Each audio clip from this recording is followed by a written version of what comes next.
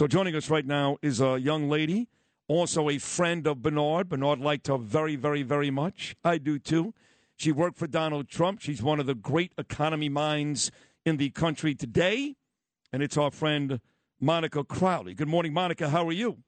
Hey, good morning, Sid. I am well, and thank you so much for having me on today to share some thoughts on our great friend, Bernie McGurk, who, I am, first of all, let me just say my thoughts and my prayers are with his wife and his family. And I know how crushing it is to lose someone so close to you. So my thoughts and prayers are certainly with them. I am absolutely heartbroken. I grew up in New Jersey, so I was always around New York television and New York radio. And I grew up listening to Bernard McGurk on the Imus program from the time I was a little girl. I grew up, my mom always had Imus in the morning on the radio in the car, and she's bringing us to school, and there's Imus and there's Bernie, so that memory reaches very far back for me, and he always made me laugh. Again, from the time I was a little girl, he always cracked me up.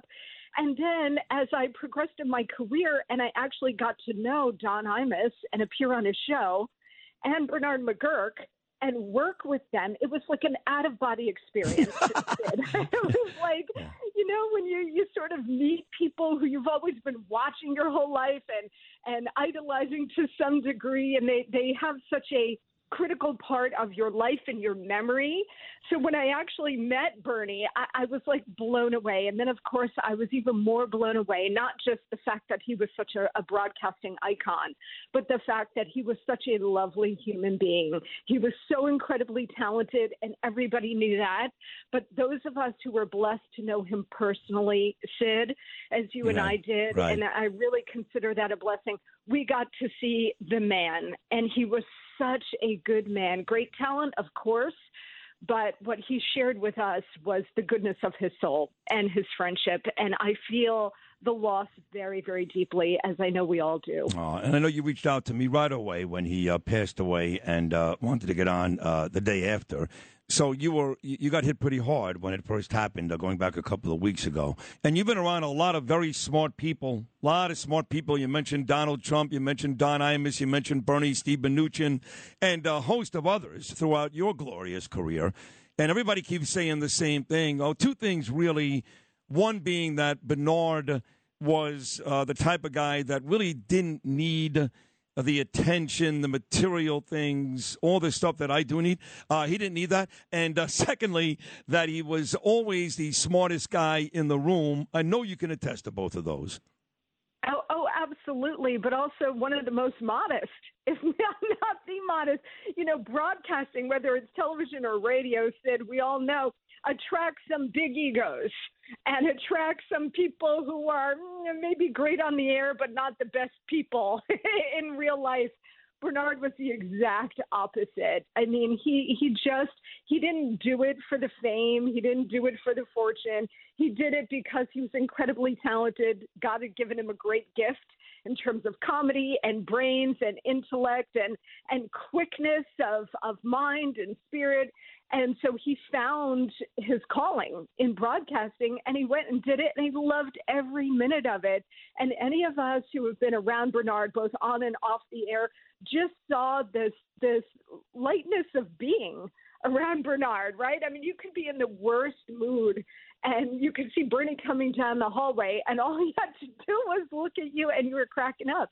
I remember there was one time, I think during the Iraq War, and Imus and Bernard and I were at MSNBC together. And I remember I really wanted to be on with Imus, but I was a little afraid because Imus was such an intimidating character, and because I grew up listening to him in my mind, he loomed so huge. And the boss at MSNBC, where I worked at the time, came to me and he said, "Do you really want this?" And I said, "Absolutely, but I'm terrified." And he said, "Well, let me talk to Don, and I'm going to tell him you're going to be the best guest he'll ever have." So he convinced Imus to have me on, and I don't get nervous at all anymore, but I was nervous for that, Sid. And I remember Bernie came up to me, and he reassured me calmed me down, made me laugh before that first segment with Imus, and it made me feel so much better. It made me feel at peace going into that lion's den.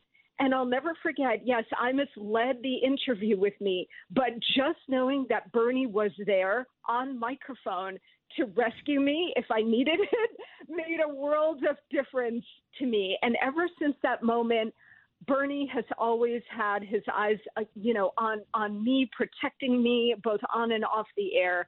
And I will never forget it. Yeah, that's he did that with a lot of folks. A lot of folks came in very, very nervous, and he was able to kind of soothe that before the actual action started. And almost every single guest came on and said the same exact thing you just said, which was a great quality that Bernie, in fact, did have. This is Monica Crowley right here on the Bernie and Sid in the Morning Show, as always, doing a fantastic job. Bernie, of course, has his big morning coming up tomorrow. Hey, let's get to some of the issues, though, that we've got today. Inflation is still a major, major issue, Monica. Doesn't seem to be any real hope on the horizon anytime soon. The interest rates are still going up. All kinds of economic indicators that say a recession is right around the corner. Give our listeners a reason to be somewhat hopeful that things will change in the next couple of months. Yeah, I would say that the three big issues driving voters this election cycle, Sid, are crime, especially here in the city of New York and the state of New York.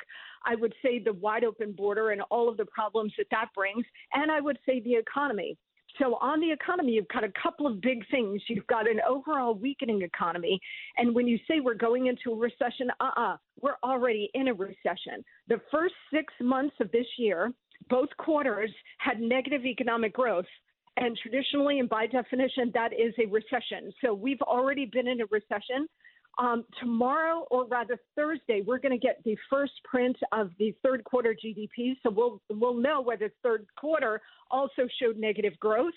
We might get a little bit of growth, very marginal in this third quarter, only because inventories and some other things. So people are warning about a deeper and darker and more prolonged recession coming up heading into next year. That is entirely possible. I think it's probably inevitable. So if you think things are bad now, just wait. Oh, my God. All of this is a direct result of unified Democratic control in Washington, D.C. Inflation is it's an oversupply of money. It's too many dollars chasing too few goods.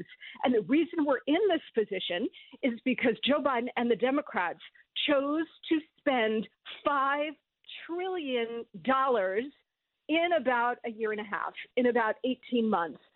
The total last year that the federal government spent between what the Democrats spent, that $5 trillion, and the additional $1.8 trillion that the Fed printed and pushed down into the system, a grand total of $6.8 trillion that we don't have and can't afford. So it's not a giant mystery here, Sid, why we've got this crazy inflation where everything is out of control. It was a direct policy. You know, when Trump left office, he handed Biden an inflation rate of 1.4%. Now we're at 8.2%. Again, policies have consequences. Elections have consequences. And that's why here in New York State, where prices anyway, like in a good economic situation, prices are always higher for us New Yorkers, right? Yes. Well, now prices are completely out of control for those of us trying to survive in the state of New York, the city of New York. And that is a direct result of what is coming out of Washington and all of the crazy spending also going on in Albany. That's why we need Lee Zeldin to be elected governor of the state to try to put a stop to everything the Democrats have done here and begin to turn it around. There you have it. What a tremendous appearance. Lee was on at 8:40, and I thought he came off in very impressive fashion as he gets set to debate Kathy Hochul tonight, the one and only governor debate here in New York. Another great appearance, Monica. Thank you for the beautiful words you said about Bernie. He really did love you. So do I. And all the info on the economy as well. I look forward to having you back on again very, very soon. Thank you so much. Anytime, Sid. We all miss Bernie. Thank you so much. You're welcome. Monica Crowley, folks, she is great. She really is great.